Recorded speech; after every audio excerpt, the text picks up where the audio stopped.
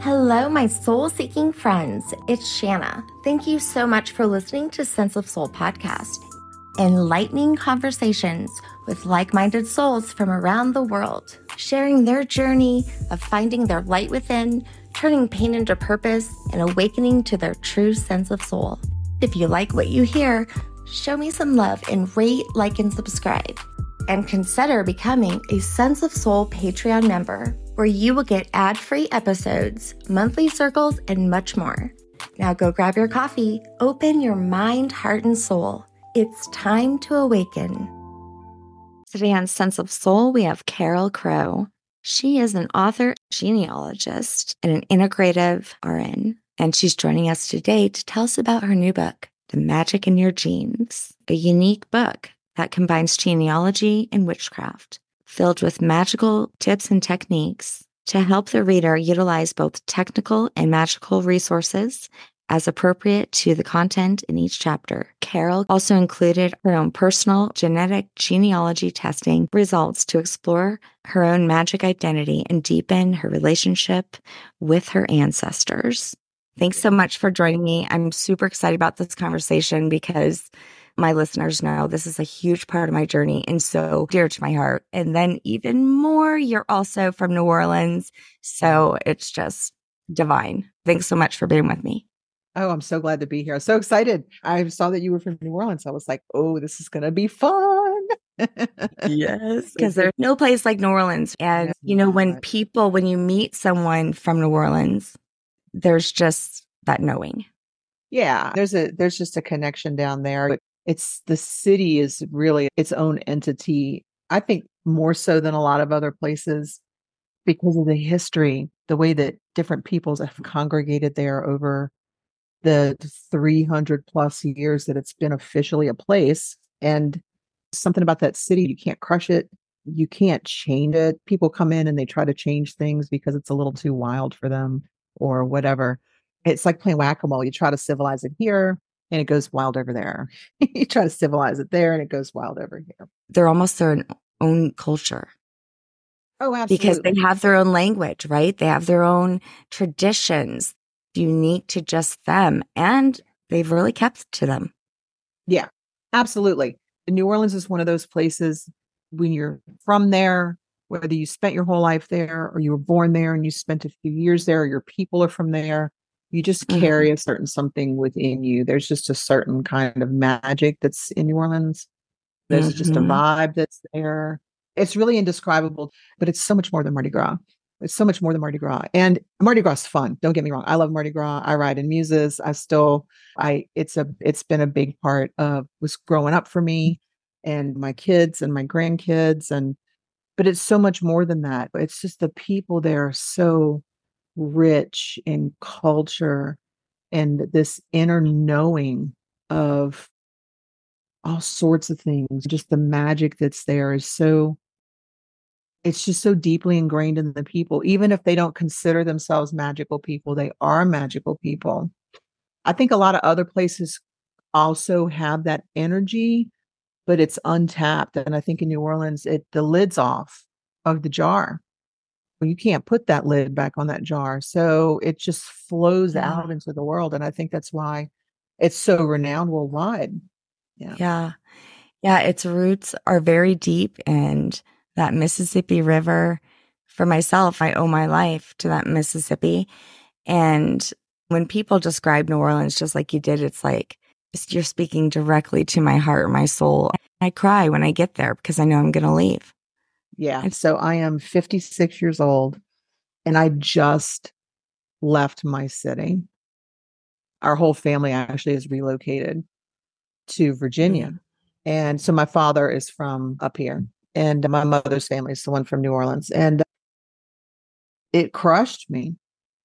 It really did. And I think about now, we're not unhappy here. New Orleans is a wonderful city.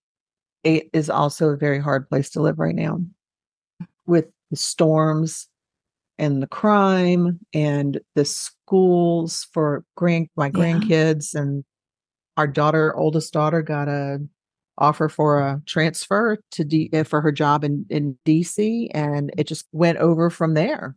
yeah, tumbled along, and we're all here now. It happened in less than 6 months. That it just snowballed and dominoed. And so we're here in this beautiful state, and we just bought a house here, and we had been traveling around for the last couple of years, and it's beautiful here and I love it. It's different. Plus we have to have our sausage shipped in, which I cannot tell you how much we have tried to find smoked pork sausage here. And I'm sure there's good smoked pork sausage here in Virginia. I just haven't found it yet. It has been a struggle.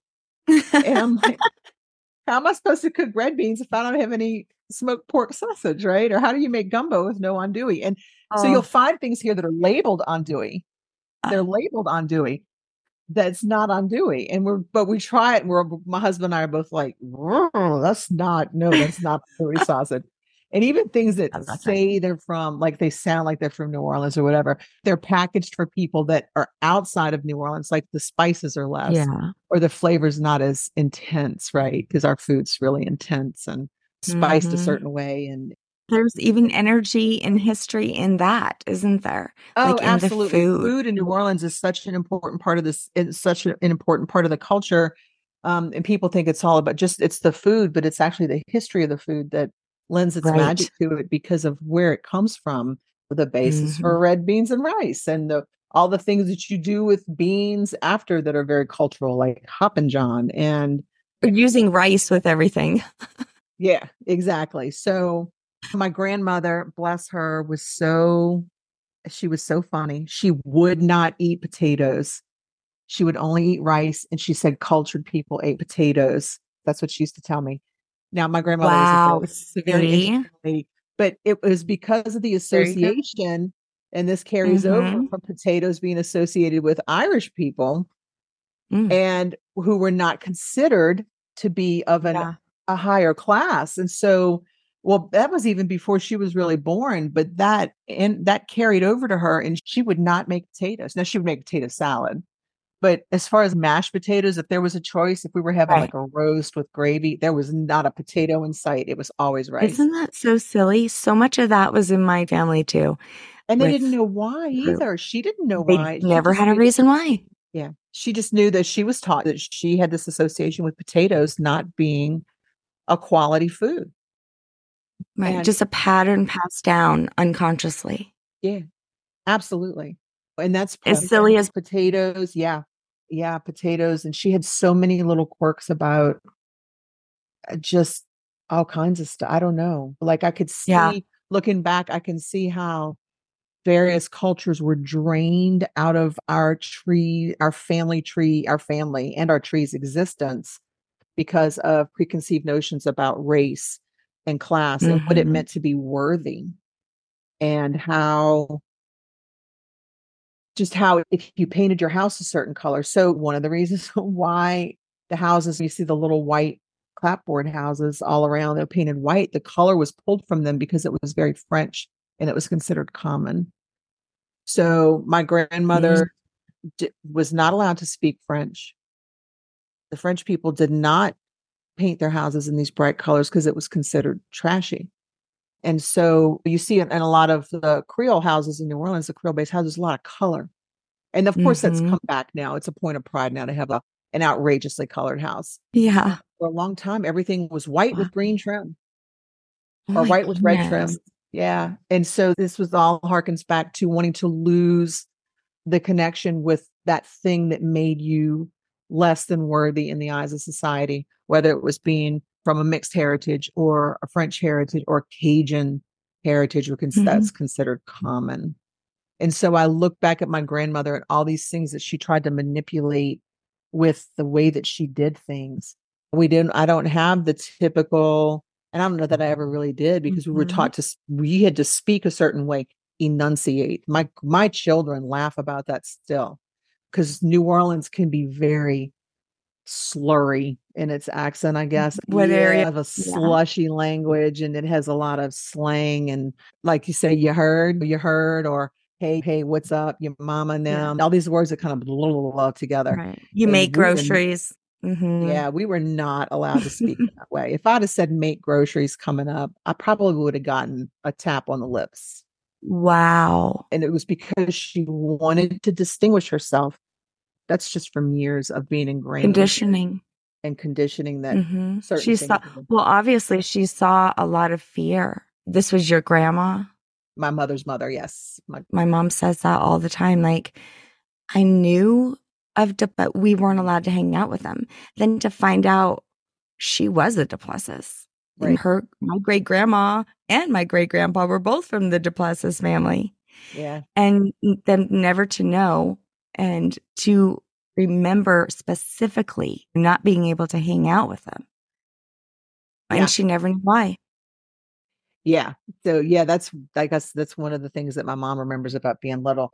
So the whole story of my foray into genealogy and whatnot, and it's just been such a ride. Yeah, they weren't allowed to go down the road, right? DTR. Nope. Oh no, you don't Oh go down. no. You don't go Well, down the road. there's down the road. Yeah, down the road into Chalmette, Mhm. beyond Delacroix, all of those places where, and I looking back, I didn't ever understand why, because they were just people Right. to me. But looking back now, it's because they were either black, mixed, all of these different non-white. I'll just put it like that. Yeah. They weren't white, Right. Yeah. or were white, but Better than all of paper these bag. things that have really persisted over the years that you still see shades of. There's just so many. And I can't speak to uh the experience of a person of color. I'm white. I grew up Right. white. I identify as white. I am white. Yeah. Same. That's my heritage. And but I have a niece who's mixed. That's how she terms herself. She's mixed. Her father is a black man. And I see what she deals with from within her own community about not being black enough and not being white enough Yeah. Right on either enough. side. And so it's just everywhere. And Mm. even within cultures that themselves are oppressed, there are Yeah. also from what I can see, these inner rumblings of shades of worthiness, really is what it is. Yeah. A Um, generational issue. yeah. Yeah. It is And so systemic in that way that it's passed down. I always hated that phrase, I don't see color, because you Right. should see color and acknowledge that not everything is just this homogenous whitewash or whatever. So, Mm-hmm. like, my grandkids do see color. They do, but it doesn't carry that weight. They're just their friends and they don't. So, I'm hopeful that For with the future. this younger generations coming up now who insist on not being taken advantage of, not being pigeonholed into a rigid container. Like my Mm-hmm. grandson told me, he said, why do I need a label? He said, I'm a boy. I know I'm Mm-hmm. a boy. That's me. He said, but I just want to be myself. And why do you have Yeah. to What's all censor these me? boxes I have to check off? Yeah. And of course, he's young. So, of course, we all need to be categorized in some way at some point for some reason. And that's fine. But when it comes to, especially to genealogy, especially when you start doing research into genealogy and learning some things about history, it makes you really take a Mm-hmm. step back and look at who we are as a people, as a whole. Oh, yeah. I think it's something everyone should do to know where this body came from, where this DNA came from. Because as I did, my DNA began to light up. And it was the catalyst that pushed me into the place where I am today. It made space for me to receive more light and to move further in my genealogy and into my spiritual journey. So what was it that pushed you into this work? So the first exposure that I had to genealogy, it's funny. I was probably 11 or went to school, sixth grade. I liked a boy, came home and told my grandma about it. I lived with her a lot when I was little. And I told her his name and she said, "Who's his grandma?" And I was like, "I don't know who his See? grandmother is. Mm-hmm. And so I went to school. I said, "My grandma wants to know who your grandma is." And he was like, "I don't know her name." Only in Like, Louisiana. who knows their grandma's name, right? When they're 11, I don't know, it's grandma Mm-hmm. or mama or Yeah. whatever. So he goes home, asks his mom. He comes back with the sheet of paper. I bring it home to my grandma, and she said, "You can't like him because he's your cousin." And I said, Oh yeah, everyone's cousin. he is not my cousin. I know all my cousins. And she said, those are your Mm, first cousins. And I said, what does that mean? And so she sat down and drew me a tree that went back to his great grandmother. She knew all these people, right? Now it yeah, turns out yeah, we were like third cousins or yeah. not Right. close at all. So if I had really liked him, it would have been okay. But too close for her, I guess. I don't know. And anyway, that was so I went back and told him we were cousins. He was like, "Rrr," and then we didn't like each other anymore as boyfriend and girlfriend. So, but it sparked an interest in me because I saw this tree and to me, it looked like a web. Of course, it looks like a Mm, spider web. And I thought about how it like lit my brain up that we were all connected in some way. Like these yeah. trees would go back and over and just create this massive web of humanity. And of course, I didn't Yeah. have such eloquent terms for like web of humanity back then, but Yeah. I was hooked. And so I wanted a tree and I started making a tree for my family. And my mom has five older brothers, and her second oldest brother, my uncle Wayne, was also a family historian and genealogy buff. And so when I got older, I worked with him and we built my mom's tree back, real their family tree really far. Mm, And I was hooked. And so I did mm. genealogy for years and years. And then my husband is adopted and we knew nothing about his family of origin. And so that's where the Paraloo, that's my Okay. married name. Ah, I But got he's you. adopted. So yeah, so there's no Yeah. genetic tie there. Not recently. I do have a genetic tie to the Paraloos, but it's distant. Okay. Yeah. So I think in 2006, National Geographic had their genographic project that they advertised to tell you about your deep ancestry. And I said, Hmm. well, let's find out what you are. Who are you? He's got dark hair, he's got blue eyes, and that's what we knew, right? He's tall. So that was it. And I sent it in, and basically he was a European male. It was not very Yeah, it aesthetic. wasn't fun. It would show like, okay, you're a white guy from Europe. Yeah. So but I put it away. But eventually that morphed into a test at Family Tree DNA. Right. And I was like, okay, well, he didn't have there was nothing really out that kind of stood out to me with that. So I set it aside. And then in 2013, 23andMe had their test with health history, health traits. And I said, that would be really cool. Let's do that because we have children and grandchildren, but no medical history for you. And Mm, did that. And it turned out he's a carrier for cystic fibrosis. And mm. I was like, oh, I'm a nurse. So I've been a registered nurse for many years. And I was like, okay, that's not cool. I want to know more about your medical history. Your children don't have half of their health story. Right. So I tested him on Ancestry and I did an autosomal DNA test at Family Tree DNA. He was just there as a Y DNA test. And it took me about 14 months, but I found his birth mother. And she had been looking for him for 20 years. And I realized along the way that I enjoyed the puzzle. It was like a puzzle Me to me. It's like too. sliding puzzle pieces around. And of course, then I was so fascinated by his ethnicity. I said, well, let me test mine. And I tested Mhm, myself and it was interesting. But my dad's family originated Pennsylvania mhm. and Maryland. My dad was born in Washington, D.C.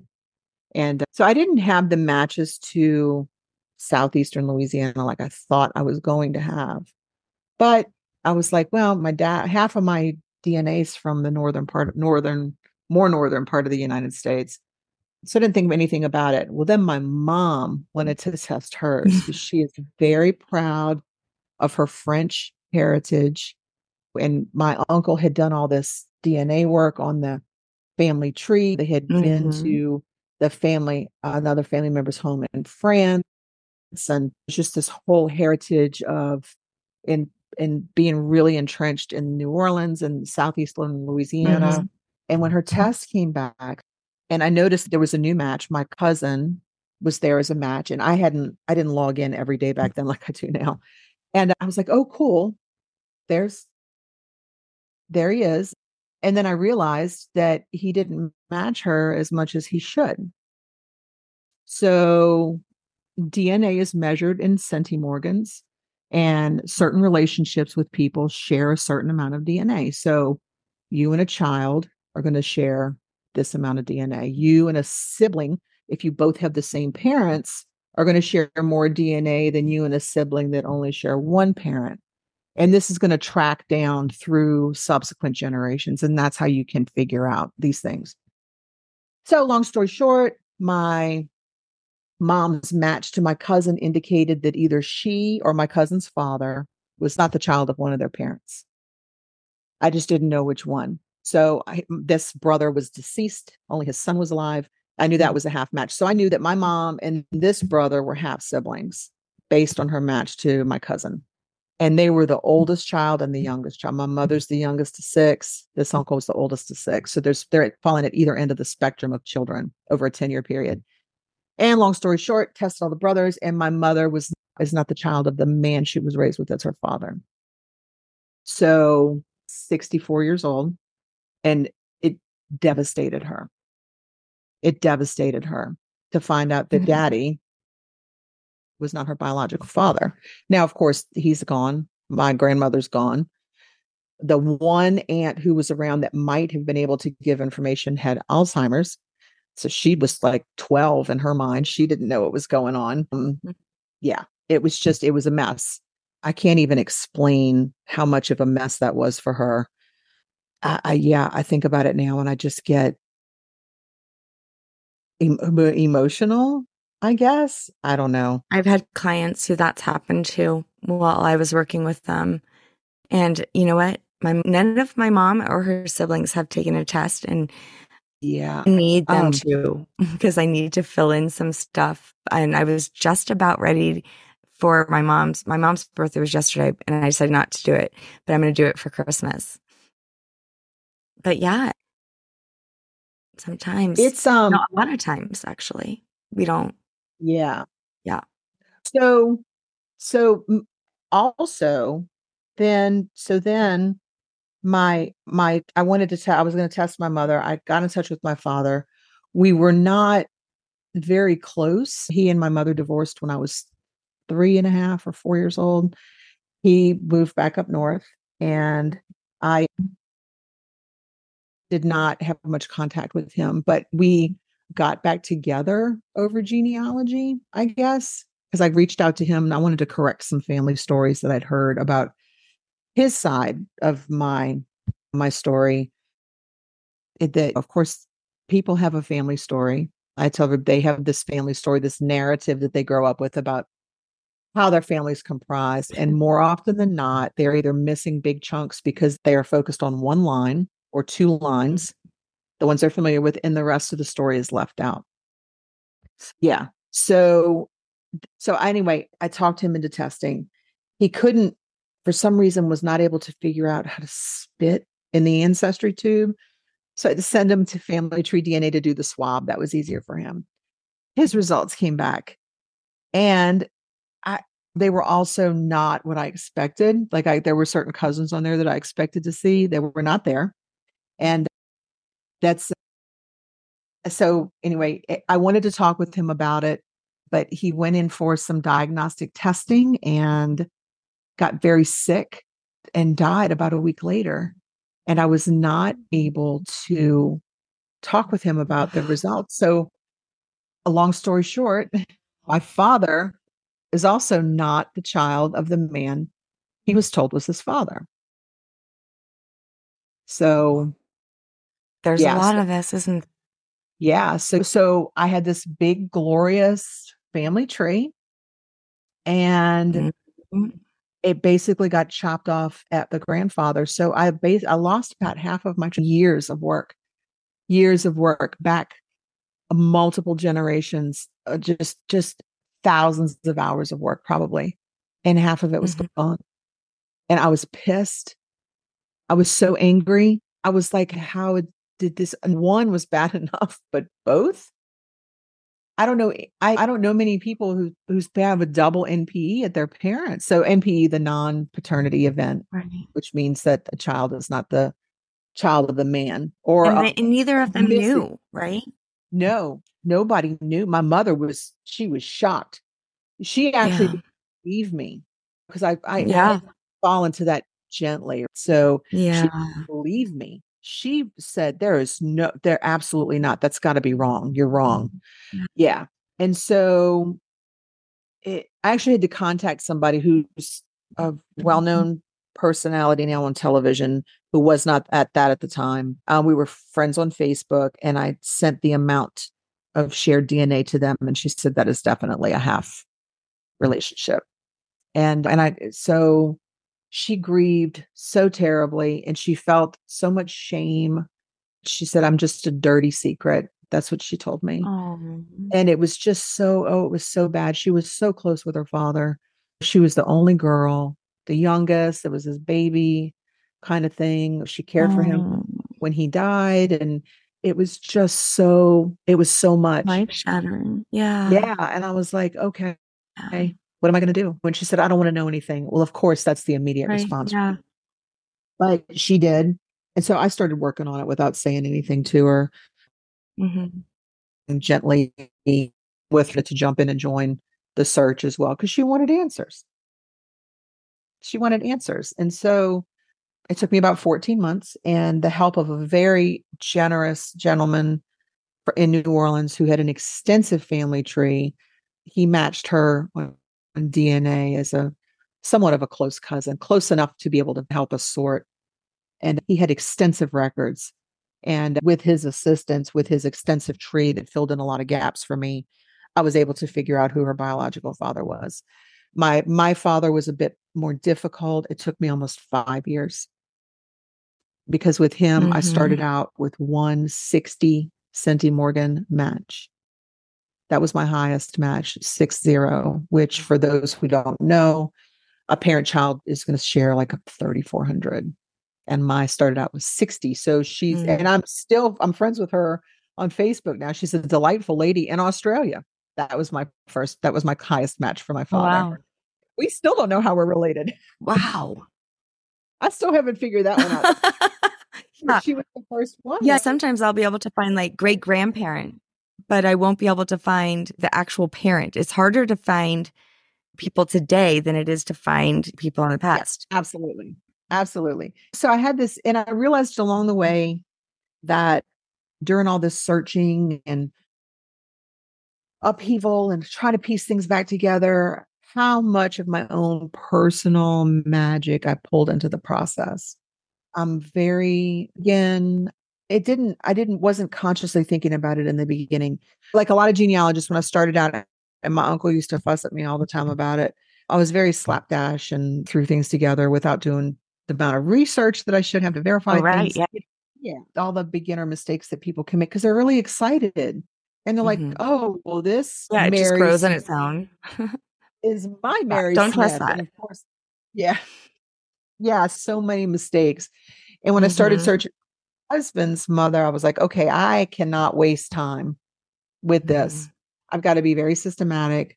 So that's when I started reading about how to do it, how to start a journal to keep track of where you've been, these things. And then, of course, my own personal prayers and petitions and candles and ancestor altars and just all these things that I worked with anyway, but it was really became meaningful for me. Now, I know that your grandma was probably not pagan. No, She was probably Catholic. Yeah, she was actually raised Presbyterian. Okay. I was raised Catholic. One of my cousins is a priest, and she went to Catholic church. My grandmother would go to any church, really, but she was also a hoodoo grandmother. So for a white lady, she sure was involved in a lot of the cultural magic of New Orleans. So we went to, from the earliest I can remember, botanicas for oils and potions and fixed candles and charms and all these things. She had an altar in her home. Now Mary was on it. The Virgin Mary was on it. Yeah, I was going to say, I have all these things in my room right now. I'm looking at, I've got the rosary, but it's also next to all of these candles, right? Because they like candles for everything. Most of the Christian practices are pagan. Oh, absolutely. And New Orleans is really funny in that the Catholic Church is very not open, or they're always the church. In New Orleans, things are just so mixed up. Marie Laveau was Catholic. Well, Big I have her in of my New tree Orleans. twice. I Yeah. actually have her in my tree twice She was because, well, her father, it was through her husband one way, or the one that she was buried with. Glapion, yeah. And yeah. And then through one of my grandmothers, she would have been a half sister. Yeah. So, and I was pretty shocked to see that. Yeah. Well, that's the thing is you see all these things about religion and spirituality were so mixed in New Orleans because so many cultures came to the table, people who were there not by choice, but by force, and were forced to suppress their own spiritual practices. And so they hid it within the confines of Catholicism. And so that particular blend is very prevalent in the city. And I think that so many women, my grandmother felt disempowered by the traditional church that can really be oppressive to women. And I think that she found her power in ways that other people have found their power, and that was under the table. My grandmother read, so she would never have called herself pagan, but she read cards at her table for extra money. I grew up with that. And she read regular playing cards, that old French, right? Yeah. regular playing card deck. She did that that's how she made money. Was at her kitchen table reading cards for people. My husband remembers one of the first times he came to pick me up at my grandmother's house. There was a line of cars parked in front of her house. He said, "I thought there was a party going." He said, "Who are all these people waiting in cars?" And I'm like, "No, they're here for readings." And he's, "What are you talking about?" And I was like, and it didn't occur to me until I was an older teenager that my grandmother was a very different sort of person. So I grew up with auras and card reading and work and an altar. I've been rubbed down with an egg for healing. That was just my normal upbringing, I guess. And so I guess it's always been a part of me to be able to step outside of the confines of what's considered traditional. But traditional for who? Yeah, you're burying statues in your front yard. Right. She did things like you cut your hair only at certain times. You cut your hair if the moon is waxing and you wanted your hair to grow, you trim it at the waxing moon. And so it continues to grow along with the moon. If you have a hairstyle you like and you don't want to have to get it cut so often, then you cut it when the moon is waning. And so it stops it, reverses that growth or slows that growth. She's stuff like that. Yeah. I remember her having clients sitting at her kitchen table. And if they were going on too long, she'd give me the eye and do this with her hand. And I knew I had to go get the broom and turn the broom upside down on the wall on the other side of the person, like in the room behind them. So they would leave. And her little thing to me, that was the signal for go flip the broom. And so that's what I grew up with. I didn't grow up pagan, but didn't I? Yeah. I remember being fussed at my whole life for if I whistled in the house because they said it would bring bad. My grandmother, you were not allowed to whistle. You do not, and don't trust a man who whistles. That's what my grandma would tell me. And I'm a terrible whistler. I wasn't allowed to whistle. Yeah. I would like to know more about that. That's actually one that I would like to look up. But I think these stories are common for everybody. I think if everybody, when they sit, and this is where a lot of healing comes in. So when you're able to sit with your family story and start to look back at what are the things that you guys did that maybe were a little different? Like my grandmother wasn't allowed to whistle inside. There's a story behind that. You're right. Whether, I don't know if it's an old superstition. I don't know if something happened to her with somebody who whistled. You don't know these things. So, and this is what I love about DNA is that people who are typically disenfranchised in genealogy, people who are adopted, people who are descended from enslaved persons, people who are removed from their family scenario for any number of reasons, whether they choose to exit due to toxic, dysfunctional patterns, or whether they're ejected because of who they are. DNA can really bring a lot to them to the table of being able to look back. So you can still take pride in your heritage and where you come from and not have to engage with anyone in the living incarnation, right? Who's alive right now. So the people that are actively hurting you don't have to be a part of this work. Hey listeners, so sorry for the interruption, but are you ready to make 2024 your year of vibrant health, increased energy, and monumental success? Well, join me and my friend and prior guest, Dr. Louise Swartzwalter, as we embark on a transformational journey together. She designed a Brain Soul Masterclass specifically tailored for this year. Awaken your beautiful you, 5 secrets to ageless beauty and a sharp brain. The masterclass is your key to reclaiming your body's vitality, understanding the link between frequency and aging, boosting your energy levels, and feeling stunning from the inside out. Get ready to propel yourself towards your most exceptional year yet. But that's not all. Prepare to experience the wonders of frequency medicine. It's going to be a blast. Sign up today at www.senseofsoulpodcast.com under the network of Lightworkers. You can also find this link in the show notes. Now back to our amazing guest. It enables you to step back beyond these confines of these people, this current dysfunctional patterning, and let you step back into history. Now, of course, there's crappy people everywhere, even in the past. We like to romanticize people in the past. You didn't have a personal interaction with that. So, but you still descend from it. So it's twofold. You can step back and you can look at the cultures that your family has come from. You can look at the things that they did, and you can adjust your lineage by making sure that kind of thing doesn't happen with you. So one example that I like to give for myself is I come from a line of people who enslaved others. I am from South Louisiana. I am from New Orleans, and I am white. I have enslaver ancestors, and they weren't small time. So it's an ugly legacy. I have Manuel Andre, who he was the first plantation, one of the biggest slave uprisings, which was not successful. And I have Ambrose Haydel, which is a Heidel. Yeah, so I have those are all German coast too. My maternal line is German coast. Okay, so we're probably related somewhere. Yeah, absolutely. You look at if you descend from Heidel or Haydel, absolutely. So, but when you look at these ugly things, so what I can't do anything about the past. Or like people are like, oh well, I didn't do anything. I'm not responsible for that. But I do ask people to sit for a moment, and I think about the wealth and position that my family gained, and the privilege by enslaving other people, and how that has rolled down the line, and the benefit that I get, one, from just being white, two, from being able to access things that other people can't access because of economic status or what. And it's like, well, I'm poor, and no, I grew up poor too. I had a really tough childhood and whatnot, but I still carry privilege just in my skin. And so that's right. Yeah. And so I always say that I am proof that white privilege is the thing. My family whitewashed. Yeah. My grandsons on their other side actually descend from an enslaved couple.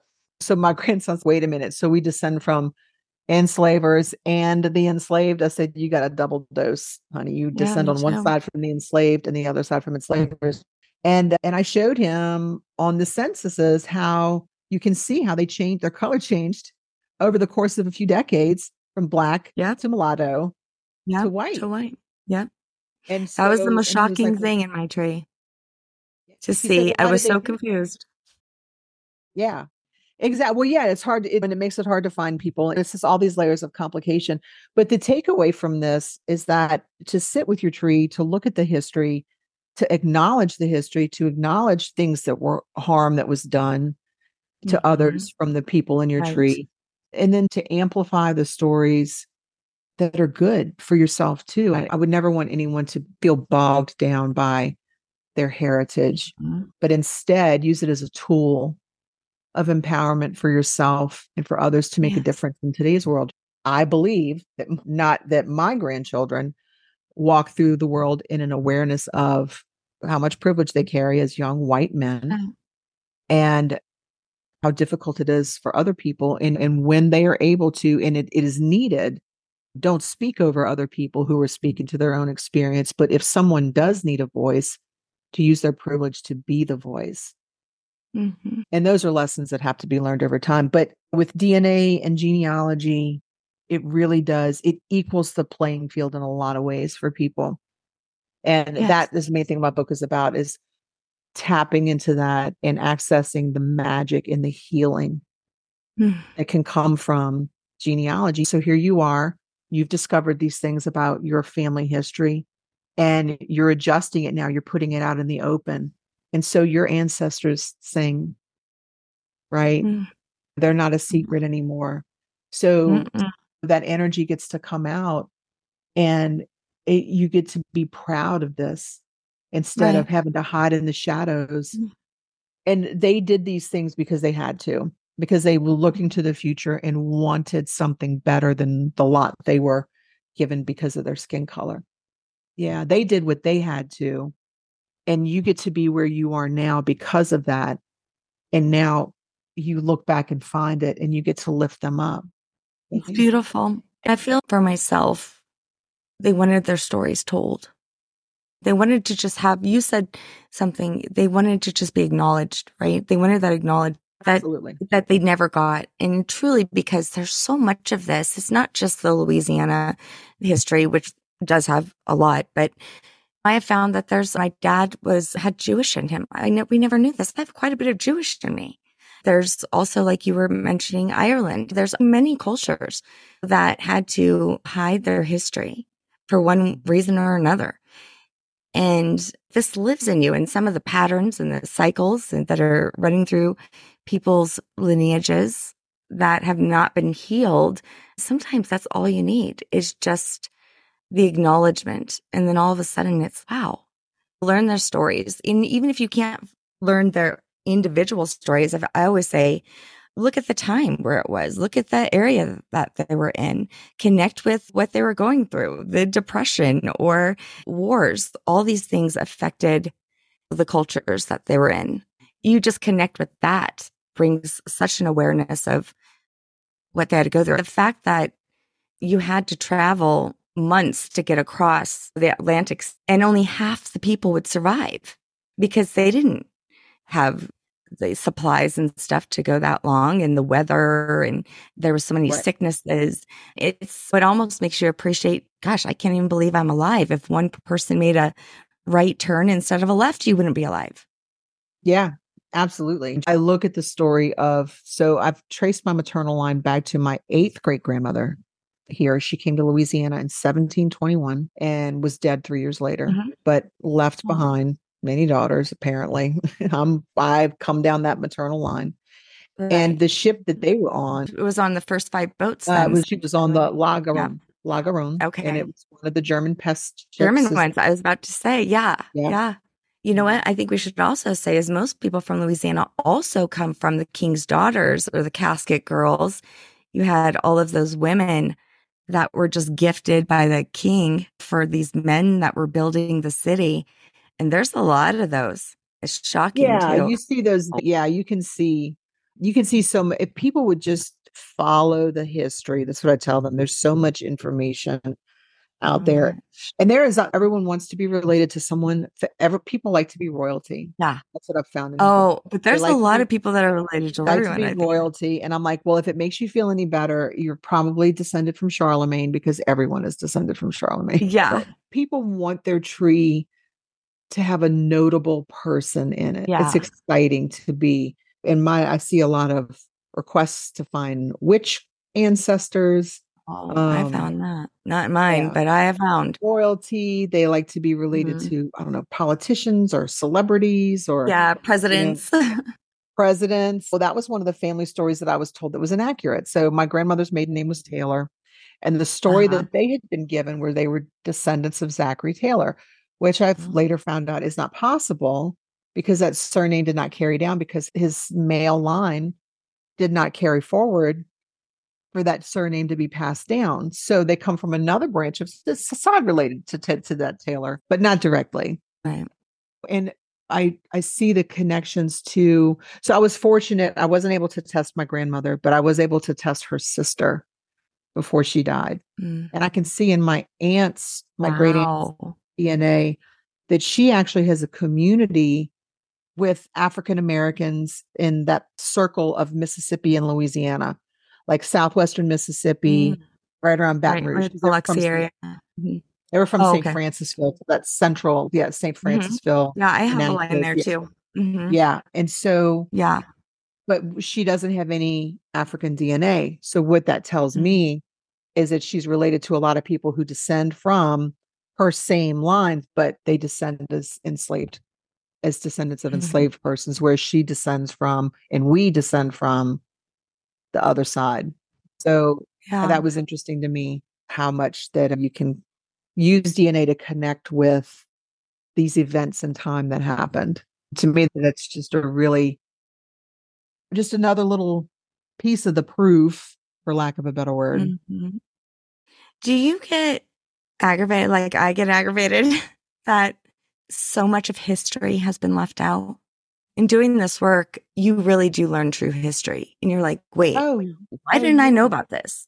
I Yeah. was told that my grandmother told me this, that her grandfather was a supervisor on a Mm. plantation. Oh. And I was like, oh, okay. And then I thought about it later and I was like, wait a minute, supervisor? Really? Right. That's a nifty, nice, clean That was a word to nice use. name.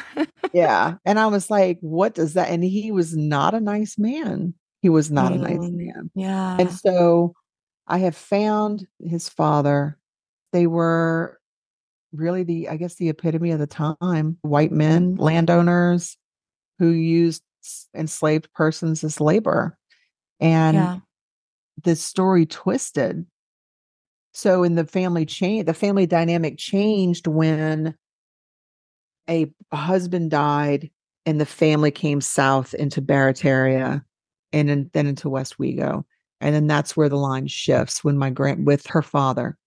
And so that's when things shift, is when they came south to the New Orleans metro area, and the family fortune shifted, the wealth shifted, and then he Hmm. married my great grandmother, who was not considered to be equal, because the Taylors were very Scots Irish. They were wealthy. They were white. And my great grandmother was a Fabre. She was from down the bayou and was Hmm. not considered to be as quality. It's a Um, class. It's a class thing. They judge people based on the class. and so Hmm. when my grandmother married my grandfather, who turned out to not be my grandfather, his father actually did not speak to him anymore because he married my grandmother, who was common. And so I think about that, and I feel bad for her, because she was ingrained and conditioned that What? the women, she was not good enough. Her mother was not good enough. And it was where they came from. I wish that I could tell her, well, I look back at your maternal and it's filled Yeah. with beautiful names and the Strong stories people. of people who travel, of a woman who traveled and came to the state Mm. to make a better life for herself. And it's not a bad story, and they're not unworthy in any way. But of course, she's been gone for 22 years now. I'm a lot older and a little bit wiser now, but she's not around for me to say these things to her. But I wish I could let her know that you don't have to Me do or too. say or feel these things about yourself, because it's not right. So I've done a lot of people's trees in Louisiana, and there's this one beautiful, but so sad. Oh, I can't even find it right now. But she's from Louisiana, and she found in this old Bible this letter, or just this note that her great grandma had wrote. It said that same thing, Carol. It said um, something about, I don't know if it was her mother-in-law, never accepted her, never liked her because she wasn't worth Yeah. it. And it made me cry. And what was so powerful is her great granddaughter, who I work with, she's in like her early 30s, but it was so impacting to her to see this was a real thing. And those words hit her heart so much, her DNA, right? That she found power in it though, because she knew that she needed to change that, right? She needed that to stop. in that pattern, and she knows that she needs to find that self-worth, that love, so that it doesn't continue. Exactly. And that's what I see when I look at a tree. And this is what I can tell everybody. I said, at minimum, your tree is composed of people who survived at least long enough to create a child that would grow up to marry, to have another. And so you look at family trees that are just littered with infant deaths and child deaths, and the fact that all of these little creeks and streams have flowed down to you means just by the fact that you're here, you're grown, and you're cognizant enough to be able to do some genealogy research. That's amazing. You are a person of worth. And that's the whole, I think that's the whole thing for me, is that what this can do for somebody who is maybe not feeling so great about themselves. Maybe, well, I come from a terrible thing. Everybody has a terrible tree in some way. Everybody has a horrible person. Everybody has a family story that is unsavory. You might not even know about it. So, but the point is that you get to use this information to adjust the narrative. Yeah. And that's your work. And that can be so healing. If you stop to think about the fact when you see, let's just say you have a horrible relationship with your mother, she was abusive or cold or whatever she was. And then you start to look back in the lineage and you can see where this legacy comes from. It doesn't forgive it. It doesn't make it better. It doesn't mean that she couldn't have done better, but you can see where and then you can think to yourself, I am not going to do these things. I am not going to do these things. I'm going to work to make sure that I don't do these things. And so this lineage adjusts just a little bit. And that's even for people that don't give birth to children. Yeah. So everybody is an ancestor, whether you're an ancestor of blood or genetics, or what I call an ancestor of influence. If you don't give birth to children or have children with somebody, but you interact with any other people, the way that you interact with them and have an effect on them lends to their well-being and the way that their legacy passes down their lineage. And so you still have influence. And that's really important. So I had heard once that it was like the Native Americans, if they would find someone like a child or something that wasn't theirs, they would bring them into their tribe and they would pray to their ancestors to please take them on. And when I think about that, it's like your family usually does, whether you believe in God or source, spirit, whatever. But if you're adopted, they pray for you like they would if you were their blood, right? No difference. Right. And so that it's like spiritual DNA. Yeah, that's the beauty for me. I got to show you this picture. You'll love it. So that same girl had sent me this hilarious picture. I wonder how long it'll take to show. Oh, here it is. I'm going to have to share my screen. You're going to love this. Oh, because she's also from Louisiana. And I did her, and her boyfriend's actually a suicide boy. He's Scrim or Scott Arsenault. Okay. And they're young. They're in their late 20s, early 30s. And I love that this generation, right? I love that they're not conditioned and they want to know stuff like this. Like, that is amazing. They want to know who they came from. They want to know the stories. And Scott Arsenault had this one ancestor. She was known as this woman who went out and stopped the war. She went out with her big white sheet. And yeah, just like the stories you can find are so amazing. And he was like, I can totally see a mama out there doing that during the middle of the Civil War, going out there saying, y'all better get off my property. Absolutely. Yeah. You can find these little nuggets of empowerment. Yes. Yeah. But honestly, again, if you're really having a scratch, just the fact that somebody survived and thrived enough to give birth to a child that then gave birth, that you're in you just back then. Yes. So many laws. It was really hard to they had so many damn children back then, though. Yeah. You were saying your mom and dad came from a family of six? No, or was it your grandma? Yeah, my mom was 6. My dad was 4. 4. Oh, okay. 4 total. She had Yeah. 5.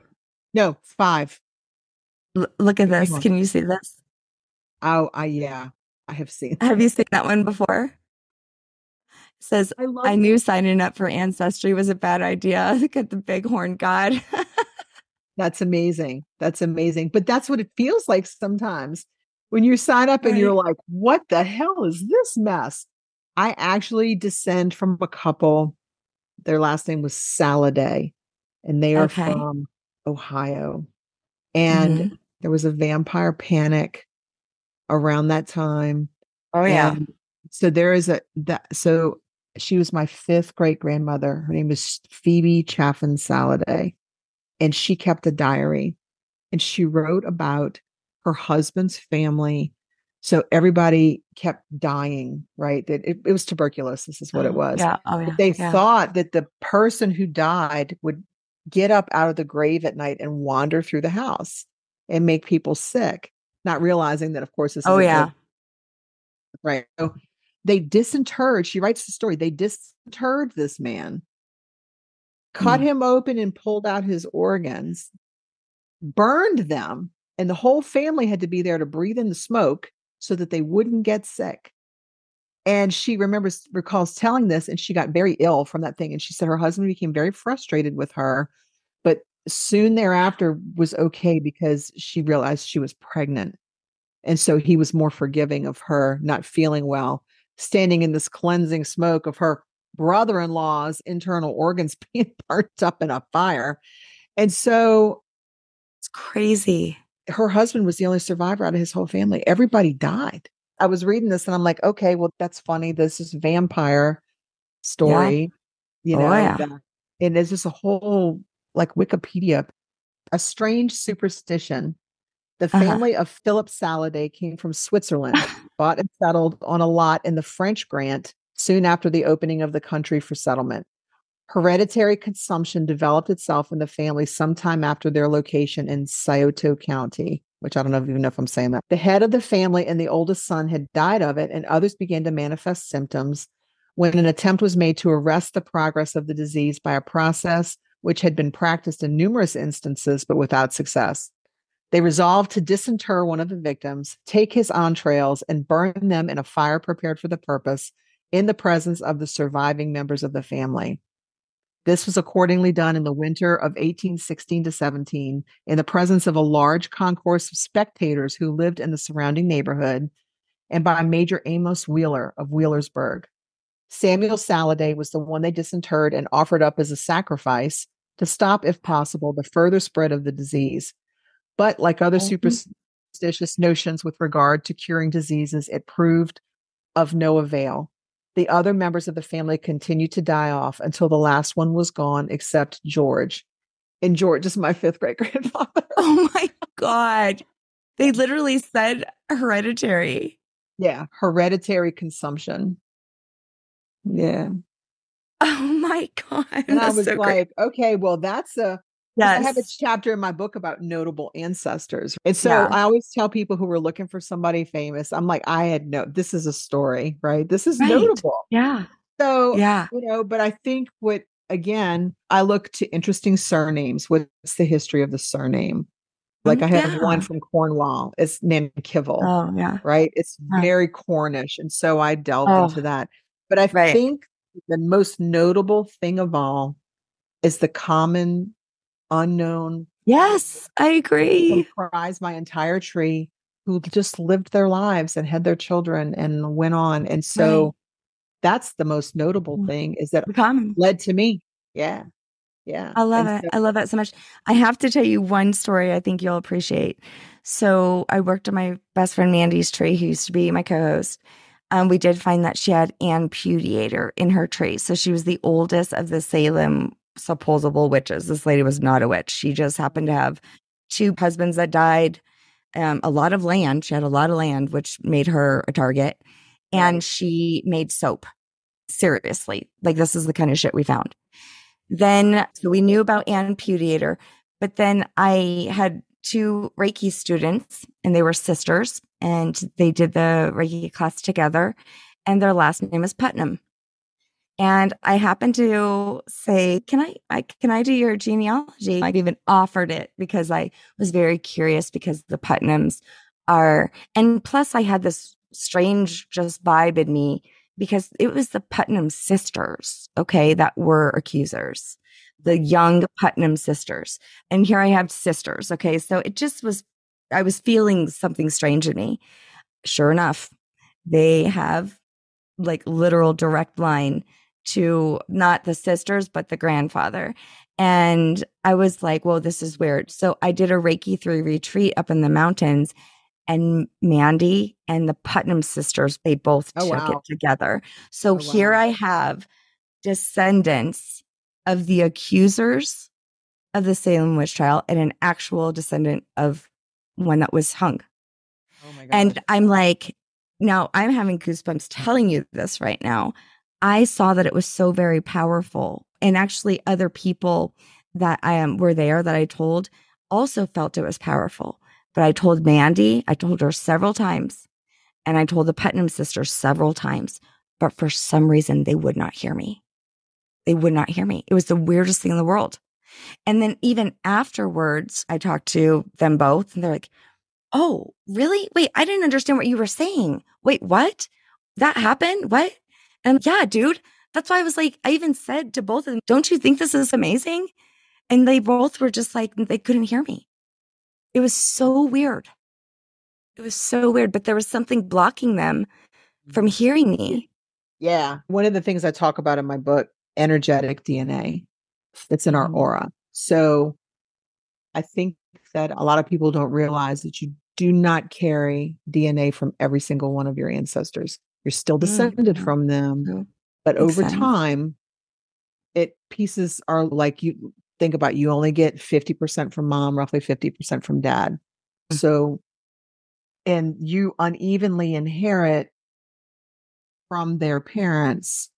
Maybe you got from your dad, you got 22% of your grandma and 28 or whatever, 28% of your grandfather. So these are inherited unevenly. Eventually you're going to come to a point where you don't carry DNA from an ancestor. Right. But I think with collective traumas and with all these things that we pass down, we carry that energy with us instead.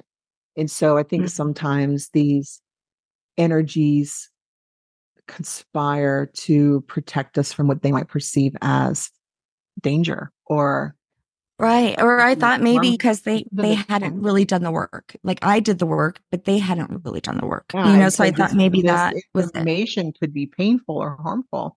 And so I think this auric DNA that we carry. Yeah. In saying that, I have found, and tell me if you found the same, there are some people in the tree and like that are probably historical, but yet they didn't pull at me. But then I have this dude over here who, like you said, is the common, right? And I am so attracted to that story. And for some reason, I'm so, like, I even have a nickname for him, right? I'm so connected. There's some key people in my tree that I have a very strong connection with. So when you say that, that makes sense. Did that happen for you too? Oh, absolutely. Absolutely. So I never understood in the beginning. I officially, in my mind, left the church when I was an older teenager, like 19 or so, because I felt very disempowered as a woman. Yeah. I wanted a spiritual path. That wasn't for me. And so I tripped onto the goddess type path, right? Yeah. The divine feminine. And that's where my path has meandered since then. And I was very attracted to Stregoria, or Italian witchcraft, to Italy. That was always top on my travel list. And it was I didn't understand it because I didn't have any Italian ancestors. My mother was like, "We are not Italian." And I'm like, that's another one. She's, "Well, no, your dad's definitely not Italian." Well, after I found my mom's biological father, her grandmother is from Ustica, Italy. And so my mother has a significant amount of Italian heritage. People don't realize that New Orleans is very heavily Italian and very Sicilian. But within that group are the Ustachesi, who are a very significant part of that. People don't realize the connection. I can tell by somebody's last name because I've done so much research if they have Ustachesi ancestry. And so that was my grandmother. Well, I had all of this weight coming down on me. I think this pressing against me to be like, explore. Right. When you meet people, I know this is for me, just is something I do now. I listen to them and all of a sudden I start to see and hear their ancestors. If I see a really strong woman and they're talking very strong, that's my go-to. Or if I see someone defeated and not standing in their power, I see their ancestry. It's just something that just hits me right away. Yeah, absolutely. So you can see traits that come down through people. My mom always says, my mother's a very smart lady, but she always says, like, I have my father's brains. My father was a brilliant man who made bad choices. But my mom tells me all the time, she said, you're so much like your Uncle Wayne. My mannerisms and the way that I speak and how I can be very brusque and I'm very out there. And I'm like, it's probably my astrology. I don't know how much you know about astrology or do astrology. I'm a triple fire, have a Leo sun, an Aries moon, and a Sagittarius rising. Wow. So yeah. Like a phoenix. And so, but yeah, I look at people and I see, and I also wonder who's coming through them in this particular moment to make them this way. Or what trauma is being perpetuated in this behavior. So how do people work with you? I love your book. I love the name of your book because I 100% agree with it. There is magic in your genes. So most of my work has been done helping people who are searching. That is what I gravitate to. Adopted people. I get an email, hey, so-and-so is looking to find out more. I also have started teaching a class. Oh, okay. It's called Priestess of Sacred Roots. And it's a genealogy priestess. And it's taking people through the very basics of genealogy, traditional genealogy, genetic genealogy, and also the magical parts of it. How to keep a daily practice in conjunction with your genealogy and how to tie those two things together. Because a lot of people have said they resonate with my book, and that message can then be further spread by others who can also bring this kind of healing and balance and equanimity to the world through genealogy and everything that it offers through our history. And there's other parts of genealogy too. There's the family tree part with autosomal DNA, which is the DNA that you get from your mom and your dad equally. But there's also Y chromosomal DNA that men get from their direct father line. And there's mitochondrial DNA that people get from their mother line. Men and women get from their mother line. And there's power along those two. A lot of women find empowerment through working with mitochondrial DNA. A lot of men can find empowerment working with their paternal line. And then you can cross section over and you could say this male energy that I get from my father was also influenced by his maternal lineage.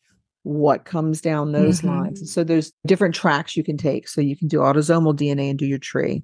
You can do work on your maternal lineage. You can work on your paternal lineage. You can work on your X inheritance, X DNA inheritance, which is really convoluted, but still a path, right? When I associate all of these things with different things, like your autosomal DNA, to me, because it's so patchwork with different bits of ancestry, especially for us here in the United States, I think of that little patchwork cloak where your ancestors wrap around you. You know, your mitochondrial DNA, that's your literal source of power. That's the part of the cell that is the powerhouse. It's the ball. And so I think of that, your power, that's your crown. That's your crown of power that sits on your head.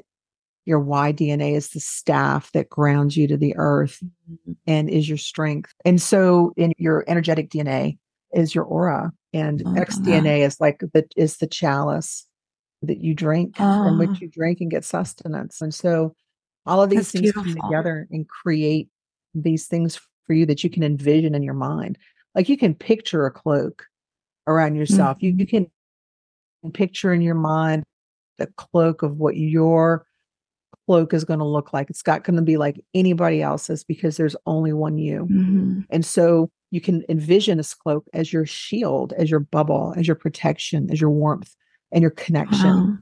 to people. So when you feel like you are not in a sovereign moment or you've lost power in a situation, I tell people take a deep breath just for a moment. It doesn't have to be anything dramatic. It doesn't have to be anything. And think about the crown that sits on your head, your divinity, your legitimacy, and think about every woman who's come before you that has given birth to the daughter that leads to you, and how many thousands of generations that goes back.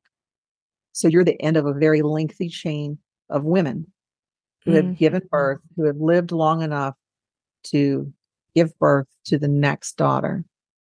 It's a miracle. And that goes back 150 to 200,000 years to the original mother from Africa. And so since that time, there has been an unbroken chain of women that have come before you. And that's powerful. It is. And so when I tell people when they are, like I said, when they're feeling less than sovereign or feeling less than legitimate, whatever, just take a breath. Just for a second. You just need to gain control in the situation. Close your eyes. Oh, all those women did not go through the pains of childbirth for you to sit on your ass and get treated like shit. That's what I tell people all the time. I love it. Yeah. Own it. Own it. And the same thing for you. Even as a woman, we don't inherit Y DNA from our father, but we're heavily influenced by his presence or its lack of presence in our life. Yeah. That staff, or you're having trouble feeling strong, if you don't feel grounded, close your eyes and envision that staff connecting you to the earth, holding you upright, and acting as support for you. Even if your father was not a supportive person in your life, the energy that comes down through that line absolutely is. And so these are ways that you can find balance in everyday situations, that you can look to your heritage and remind yourself that you are worthy of respect and to be treated appropriately, and all the other things in life that we have to fight for sometimes. Sometimes I think they're rolling in their graves, the shit I'm telling. Absolutely. Especially some of those women that went to great lengths to keep the shit hidden. Yes. Yeah. And I think about in those situations, especially like in your situation, the pain and the shame that must have accompanied that. And also on the flip side, the hope and the dreams. So here I know they prayed. Here you are. You are a manifestation of somebody's dream. We can disagree on politics and religion and everything else, but at the end of the day, most people want for their children to be able to live life safely, warmly, fed, to be sovereign, and to be able to pursue their dreams. And I think that's the common thread. And I remind myself of that when I get politically heated or whatever. And I'm like, I've met some people on the opposite side who I know also just want these things, but the way we think it should be approached is different. But at the base of it all, we all want these things for our families for the most part. Of course, like I said, there's always crappy people, but again, genealogy offers so much. It's your backstory and your backbone. Well, thank you so much, Carol, for coming on. I love that you have been able to find the beauty in this for yourself, for your family, for your husbands. That's pretty amazing. And then to share it with everyone else, because that's truly what I think this work is. It's not just for you. It's not just for your lineage. It should expand from that. If everybody did this, it would actually help everybody in the collective. We're all connected. People tend to focus in on their tree. Their tree is in a forest. I love that. Yes, that's true. And all the roots are intertwined. Tell everybody where they can get your book. So, okay, my book is called The Magic in Your Genes, and it's written as Carol Crow. It is available on Amazon, Barnes & Noble. You can order it anywhere books are sold. The publisher is Wiser Books. And you can, I'm on social media. You can, website is carole.com, CAIRELE.com. Super excited to have you. We'll have to hook our family trees up and see where we hook. I'm sure there's connections. Thank you. Thank you. Thanks for listening to Sense of Soul podcast. And thanks to our special guests for joining me. If you want more of Sense of Soul, check out my website at www.mysenseofsoul.com, where you can work with me one-on-one or help support Sense of Soul podcast by donating to my coffee fund. Thanks for listening.